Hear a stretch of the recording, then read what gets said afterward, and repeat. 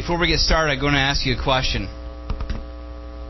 Have you ever had something that you just can't get enough of? You ever had something you say, I just can't get enough of this? You ever had something like that?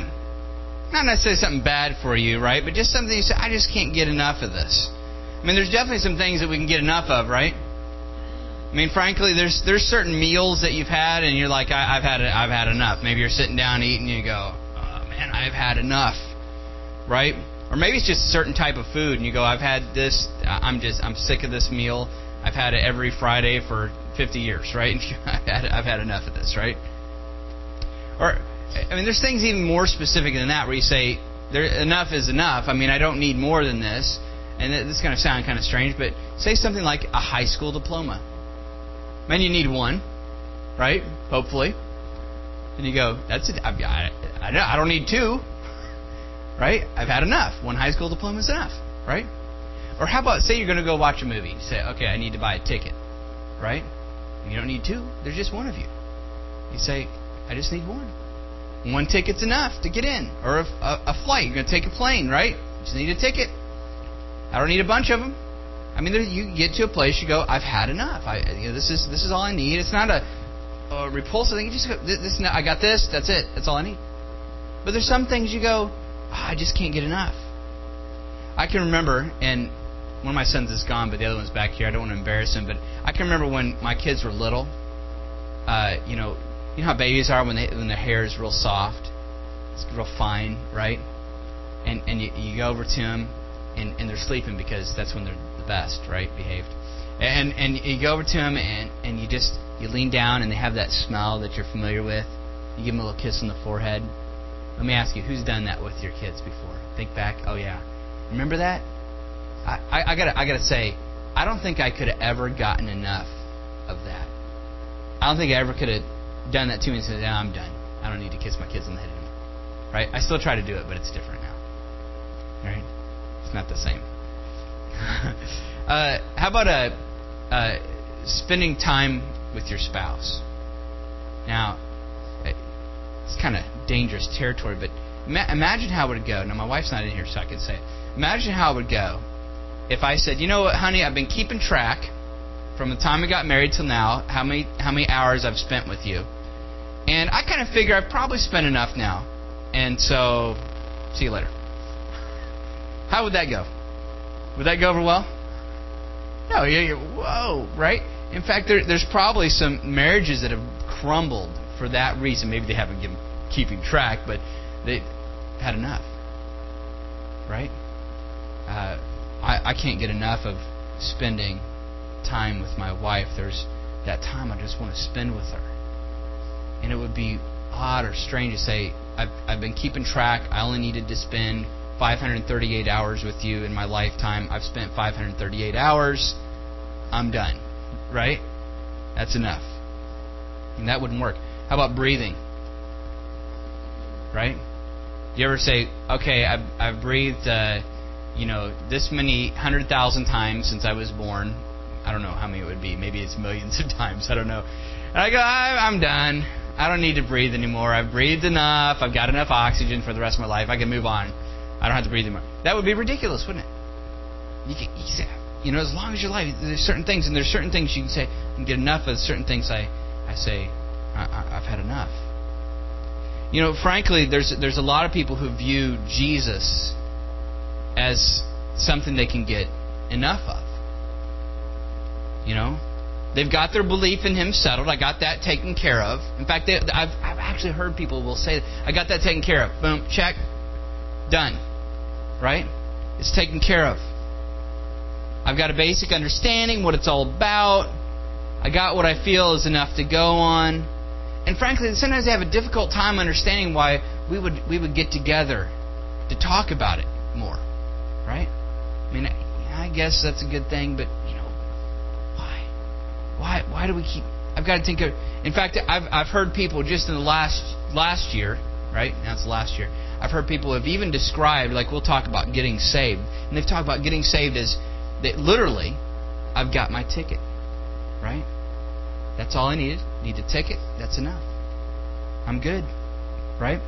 I met a guy just about 5 weeks ago, who said, I've been thinking about doing this for years, getting saved, and I've been thinking about doing it for years, and I just finally decided to do it, and I did it, so I'm good now.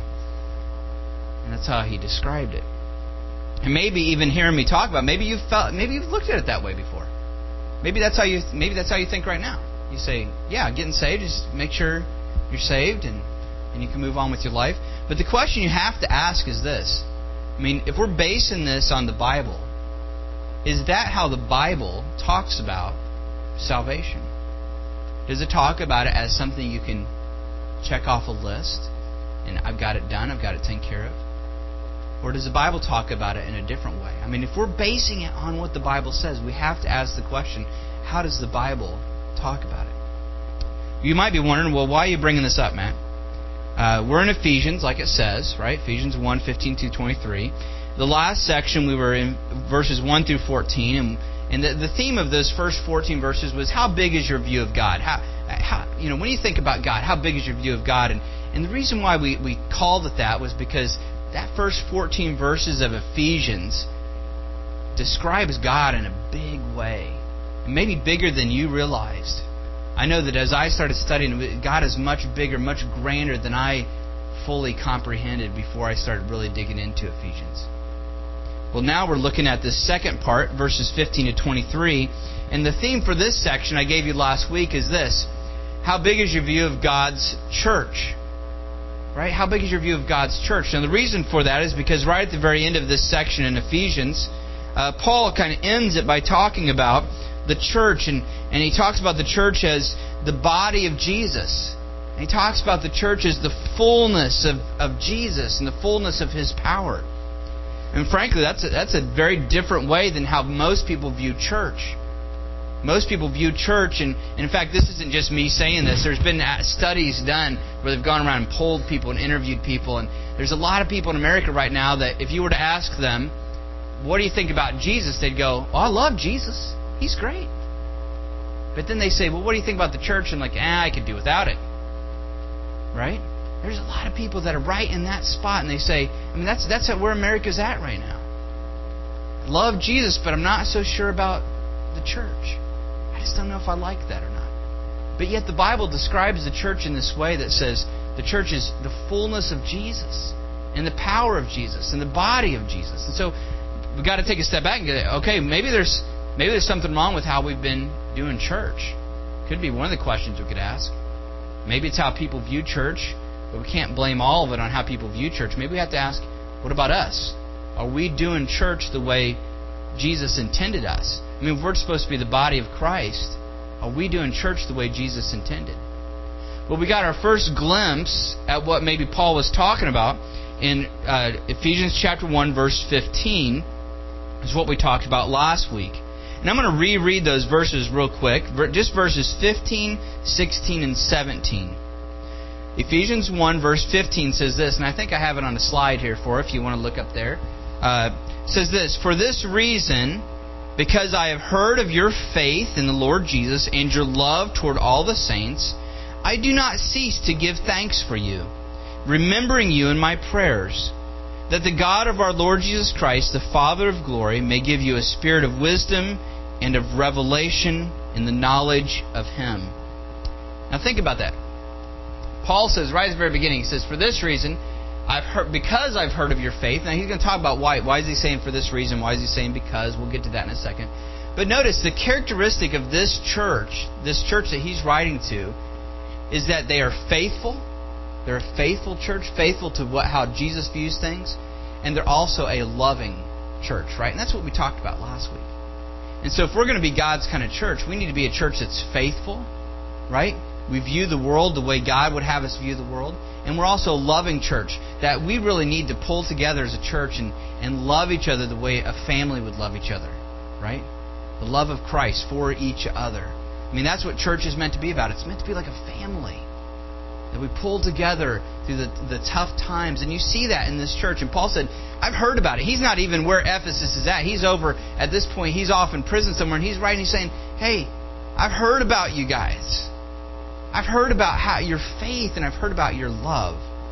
And so those are the two things. But yet, I think this is really interesting. I mentioned to the teens today when I was doing the teen class, or sometimes I read the Bible and I go, now that's interesting.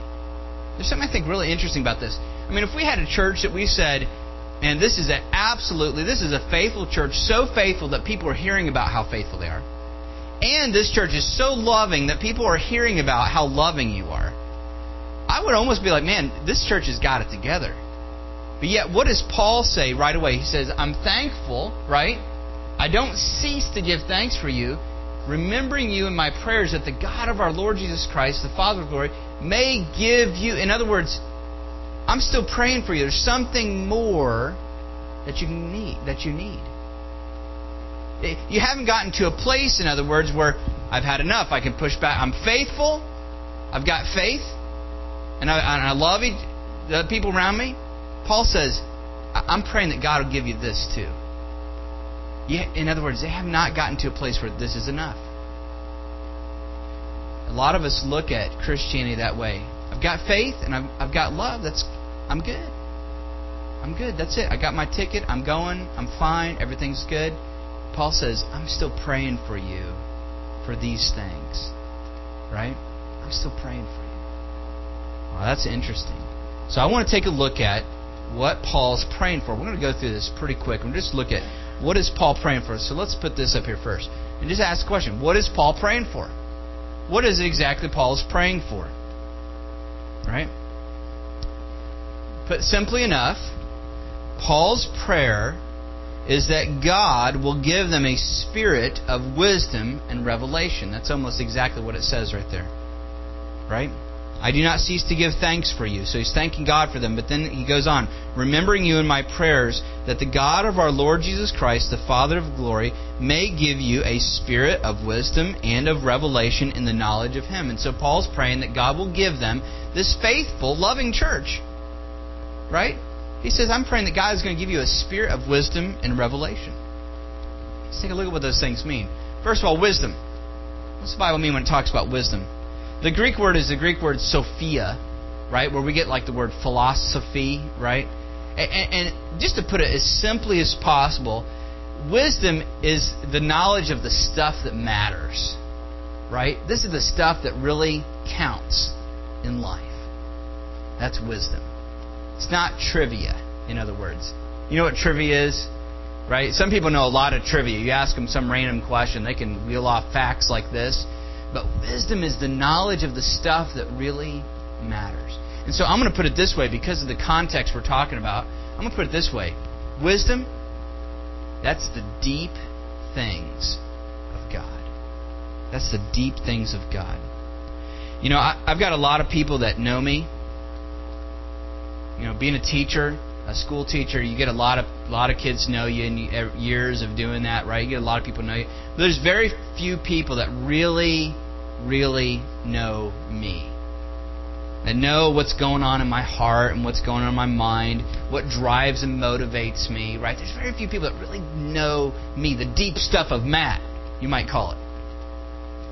Paul is praying for this church in Ephesus that God would give them a spirit of wisdom. In other words, He's praying that these people would know the deep things of God. The stuff that really matters about God. The deep knowledge of God. The second part of this is this idea of revelation. Revelation. This word relates to things that were once hidden.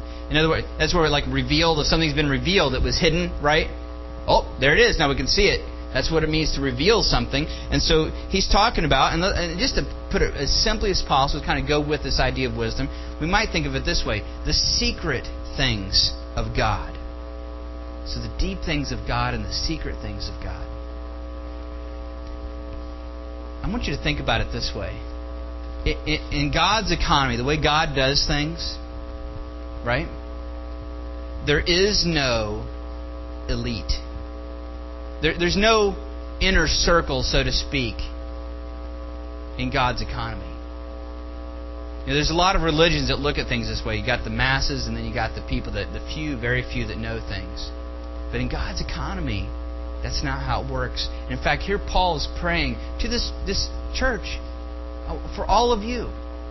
I want you to know the deep things and the secret things of God. Right? The stuff that really matters is to really get to know who God is. Honestly, I read passages like this, and when I start studying, I figure out what some of these words mean and what Paul's talking about. I just get excited because I'm sitting here thinking, I love this about Christianity. I love this about the gospel. I love that God is not the kind of God that says, well, you're not good enough to be let in on the real deal here. You're not good enough to be let in on the real scoop. But that God invites all of us right in. In fact, this is why in Christianity we don't have priests. Because the Bible tells us that Jesus Christ is our high priest, and we're actually all invited into God's presence. We're all, if you study your Bibles, we're all considered in God's view to be priests before Him. You don't have to go to another guy in order to get to God, but God actually invites you in to get to know Him. Right? I want you to know me. And Paul's praying this for these people. Right? Now, for this to happen, though, I think that there needs to be a major shift in how we think. There needs to be kind of a shift in thinking. There is one writer several years ago in England that wrote this, and I don't have the guy's name, but he said, "As I take my shoes from the shoemaker and my coat from the tailor, so I take my religion from the preacher." Right? I think there's a lot of people that view Christianity that way. Maybe you've even gone down this path a little bit. Maybe you've looked at it and you said, that deep stuff, that really weighty stuff like theology, right? I'm going to leave that to the pastor to figure out. I'm just going to leave that up to him. I mean, I know the basics. I got it. That's all I need. But God is inviting you in to something much deeper than that. The secret things of what He's about. It's not just for... Now, does God call some people to be pastors and teachers? Yeah. But, the point of doing that, what God does when He calls different people to be a pastor, to be a teacher, is so that God wants to use them to help draw everybody else into His, His circle, His understanding of things. God has called all of you to be learners and to be understanders of what God has. Does that make sense? I mean, God has not just said, only a few people get to know the secret stuff. In fact, Paul the Apostle, is praying for this church. I want to give you these things. I want you to be brought into this the deep things of who I am and the secret things of who I am. Okay? Now, like I said, this kind of requires a major shift in thinking. It requires a major shift in how we view the things of God. Now, I want to put a quote up here from C.S. Lewis. Have you guys heard the name C.S. Lewis before? C.S. Lewis, a lot of us know, wrote the Chronicles of Narnia that's been made into movies and things now, but he lived quite a while ago, and C.S. Lewis, he also wrote several other things, and the excerpt I have that I'm going to share with you actually came from a sermon that C.S. Lewis preached one time. Okay? And so this sermon that C.S. Lewis preached starts off, and he says this. He says, "Indeed, if we consider..." Now, I'm going to read it, but then I'm going to explain it, okay? Because the way he talks isn't quite how we talk today. So I'm going to read it, and I'm going to sort out what he's talking about. He says, "Indeed, if we consider the unblushing promises of reward and the staggering nature of the rewards promised in the Gospels, it would seem that our Lord finds our desires not too strong, but too weak." Now, let me explain that, and then I'll get to the rest of the quote. What C.S. Lewis is saying is this. He says if you just read the Gospels, right, Matthew, Mark, Luke, and John, and you're just really studying out who is Jesus, and you start reading about Jesus, he said one thing that you can take from Jesus and the kinds of things Jesus talks about, because Jesus talks a lot about rewards, right? He talks about things like fullness of joy, not just being happy, but full joy, overwhelming joy, and rewards, and he talks about it all the time. A lot of people don't realize that, because the Bible talks about being content and things like that, but Jesus is always talking about rewards in these things. And C.S. Lewis says, indeed, if somebody were to consider all this talk that Jesus does of rewards, you might think that our Lord, Jesus, finds that our desires, they're not too strong. That's how a lot of us view our desires. Like, man, I want all this stuff and I kind of have to tone down my desires. But he says it's not that our desires are too strong. He says they're too weak. Let me read the rest of this quote. It says, we are half-hearted creatures, fooling around with drink and sex and ambition when infinite joy is offered to us. Now, I love this illustration. He says this, like an ignorant child who wants to go on making mud pies in a slum because he cannot imagine what is meant by the offer of a holiday at the sea. We are far too easily pleased. Think about it. Imagine a child in an inner city slum and they're down there making mud pies. You come up, you go, I want to take you to the Pacific Ocean. We're going to fly out there to the Pacific Ocean. And I'm going to let you make sand castles and swim in the ocean. The kid's like, nah, I'm happy with this. I mean, do you understand what I'm offering? I'm offering you a day at the sea. Then go back to making the mud pies. So much of what we are is dominated by this way of thinking. Let me put it this way. We've settled for a home, a family, a few friends, a job, a television, a new microwave oven, an occasional night out, a yearly vacation, and perhaps maybe a new computer. We've accustomed ourselves to such meager, short-lived pleasures, right? That our capacity for real joy, the real deal, has been shriveled up. For us to really say, wow, to understand what Paul is praying for this church, you've got to understand that us as humans, we're too easily pleased. We're too easily pleased. God in the Bible is offering us full joy, infinite joy. And God wants us to not be satisfied with those feeble, passing pleasures. And there's some things that God does in our lives that are good things. When our family is all healthy and safe, when we have health, right? These are good things. But God is offering us something far beyond just having a good day. He's offering us infinite joy.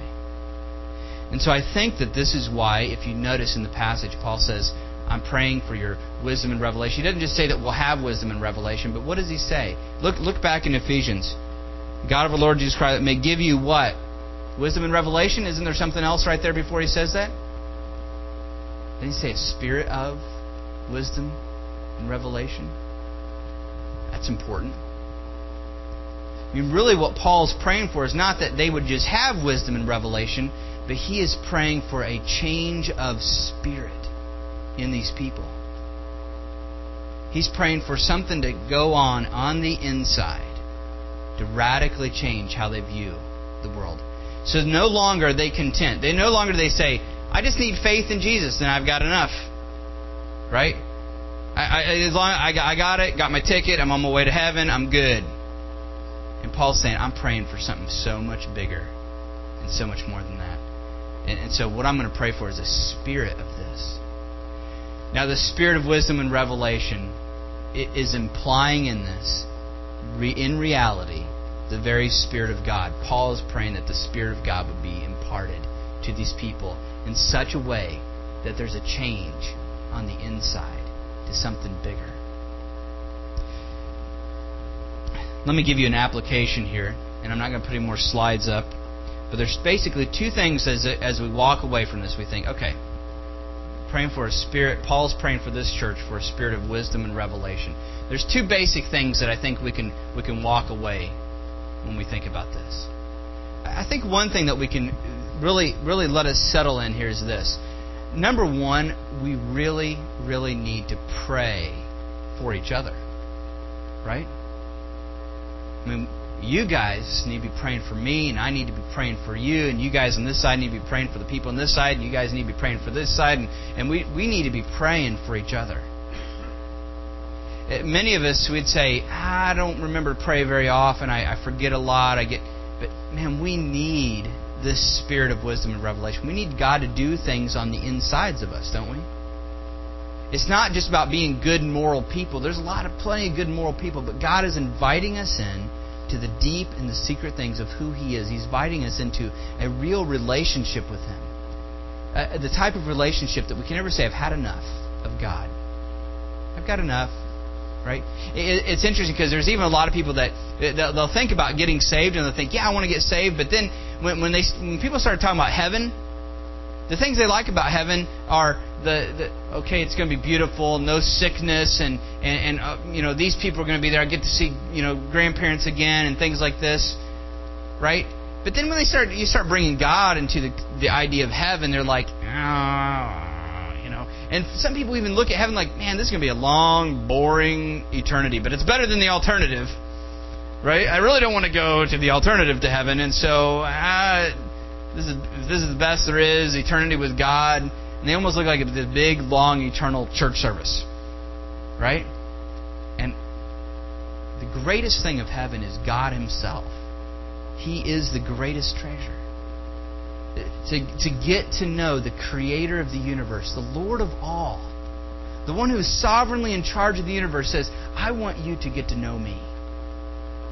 And if you come to get to know me now, and we begin building this relationship, one day when you die, we're going to get to know each other for eternity. And you'll never get enough. There's always more, because I'm an infinite God. And so I invite you into relationship to start now. I invite you in now. And maybe you've looked at heaven kind of sometimes, because you kind of look at it, is it going to be boring? You are going to get to know God in a way you never could have known Him here, in a fullness, in face to face. So we need to be praying for each other. I need to be praying for you, and you need to be praying for me. And we need to be praying, Lord, we're thankful for the faith. We're thankful for the love that we have for each other. But God, I pray that you'd be with this person, that you'd give them a spirit of wisdom and of revelation. And Lord, I pray that you'd be with this person. Start praying for the people in our church. And there's other people. There's been a lot of people we've had visit lately that a lot of us have been praying for. Right? And we've had a lot of people come in, and we're not wanting a bunch of people to come in to get religion or to get to be better people, good and moral people. That's not why we're praying, because we believe that God is inviting all humanity into a personal relationship to get to know God. And we believe that one of the places that they can really get to know who He is through church. That's how God is destined for us to get to know these things. Right? We need to be praying. I think a second application is this. Not just praying for ourselves as well, but I think we need to have a real hope going to God. Because see, to really delight in God and really to enjoy God, that doesn't come naturally. It doesn't come automatic. We were talking about this in the teen class this morning, talking about delighting in different things. And like for me, I naturally delight in things that usually aren't very good for me, like a Big Mac, right? I can delight in that. But it's a temporary pleasure. It's a temporary pleasure. Right? But there is some really good things that God offers that aren't temporary pleasures. And we need to be sitting here saying, God, I don't want to miss those great things that you have for me. And so I think a second application is this. This might sound odd because this isn't really something you can do. But I think that we need to have a mindset that we say, God, I hope there's people in this church that are praying for me. I'm going to start praying for them, but Lord, I hope that there's people praying for me because I need it. I need it. My natural tendency is not to enjoy the things of God. But I know that those are the best things. And I don't want to miss out on the best things that God has. I don't want to be satisfied with temporary pleasures. I don't want to be satisfied with just having good health. I don't want to be satisfied with just having all my family safe. I don't want to be satisfied with just these are temporary things. I want to be truly satisfied with the greatest thing, Lord, you, God, and what you've done and who you are. Lord, I hope that there's people praying for me. So that's the two applications I have for you. Pray for each other. Pray for those people in your life that are missing out on the great things of God. But then turn around and say, God, I hope there's people praying for me because I need it. I I hope, Lord, that there's people that are crying out to me. And maybe pray, Lord, could you have people be praying for me, Lord, because I need lifted up. My tendencies are so off sometimes. Lord, help me. I'm going to begin that application by praying for all of you right now. And I want to encourage you while I'm praying to be praying for me as well. All right, let's pray. Our Heavenly Father, Lord, we come to you now. And Lord, I want to just take a minute to pray as Paul did. Paul prayed for that church in Ephesus and the other churches that received this letter. And Lord, he prayed that he was thankful. Lord, he was thankful for their faithfulness. He was thankful for that faith, and he was thankful for the love. But Lord, he turned around and he prayed that you would give them something else. And so, Lord, I want to pray today for this church. And I'm just thinking about every person in this room. And Lord, the ones that aren't able to make it today. And Lord, the ones that have come a few times but haven't had that steadfastness to continue, Lord, I just want to pray for them. And Father, I pray in Jesus' name that you would give them a spirit of wisdom and revelation. Lord, I pray that you would do this with every heart in this room today. Lord, that you would begin to plant those seeds of your Spirit within them. Lord, we know that your Bible talks about people being filled with your Spirit. And so, Lord, that's what we're asking for. We're asking, God, that today you would fill each and every one of us with your Spirit, a spirit of that wisdom and that revelation that you have for us. Lord, I pray that none of us would miss it. Lord, I pray that there would never be a person that comes into this church and walks out and they miss the great things of who you are. Lord, I know firsthand experience, Lord, that in my own heart and myself, I'm so quick to miss the really great things. I'm so easily satisfied with things that don't last. And so, God, I just pray, Lord, if there's others that are like me that are so easily satisfied, Lord, I pray that you'd stir up within us a dissatisfaction with those temporary pleasures and a desire for the great things of who you are. Lord, I just want to pray all these things in Jesus' name. Amen. All right, I want to dismiss you. Today we're having pizza. I believe that's what we've ordered today. And so if you can stay for some pizza today, I would encourage you to stay. But I want to encourage you one last time as you go through this week. If it crosses your mind to pray for me or to pray for other people in this room, pray for them right then, right there, wherever you're at, whatever you're doing. Just say, Lord, I pray that you give them a spirit of wisdom and revelation. Lord God, I pray. There's going to be other people that are going to pop in your head and you're going to say, Lord, I pray that you be with them as well. Just pray for everyone around you this coming week. All right? You are dismissed.